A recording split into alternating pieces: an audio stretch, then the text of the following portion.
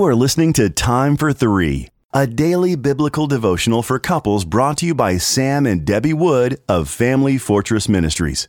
You can purchase a printed copy of Time for Three at familyfortress.org. July 7, the man God sees. Our scripture reading comes from 1 Samuel chapter 16 and verses 1 through 13. The Lord God said to Samuel, "How long will you grieve over Saul, since I have rejected him from being king over Israel? Fill your horn with oil and go. I will send you to Jesse the Bethlehemite, for I have provided for myself a king among his sons." And Samuel said, "How can I go? If Saul hears it, he will kill me."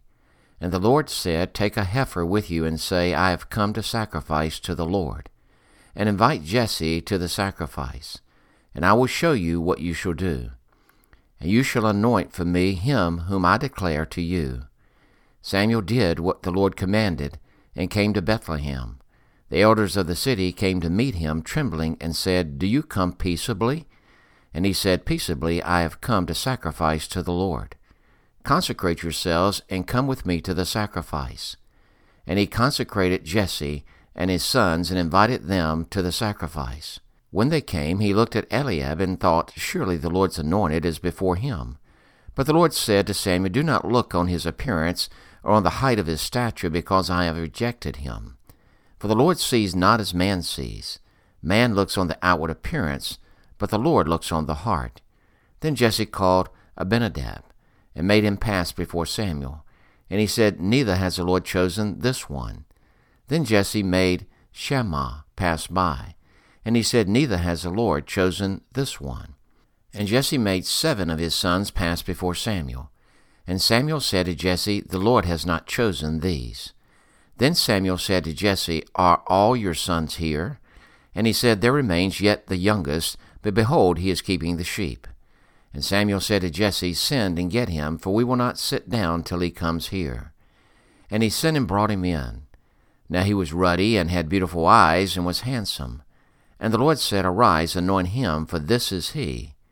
Then Samuel took the horn of oil and anointed him in the midst of his brothers. And the Spirit of the Lord rushed upon David from that day forward. And Samuel rose up and went to Ramah. While seated in the gate area at the St. Louis airport waiting for our flight to be announced, a very tall, muscular, athletic man walks by. A tired little boy trails about 10 yards behind him. Sam recognizes the man as a professional football player and whispers his name to me. The impressive man strolls over to another athletic-looking man, exchanges a few words, pats the second man on the back, and continues his long-legged gait down the crowded corridor. The weary child lags along unnoticed. The man is approached by a traveler and stops to sign an autograph. When the man returns a few minutes later, the young couple next to us fumbles in their bag, retrieves a camera, and jumps up to take a picture with him.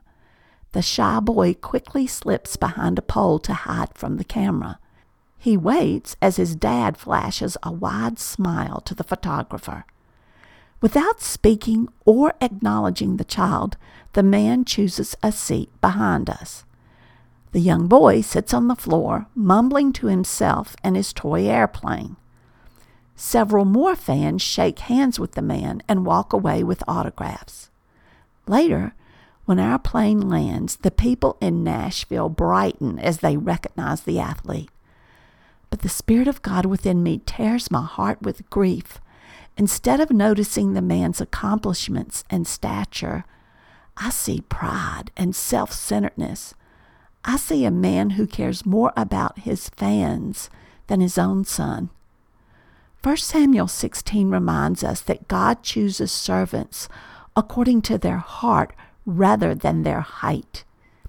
Is the world's admiration more compelling than the opportunity to serve and enjoy your family? What does God see as He observes you?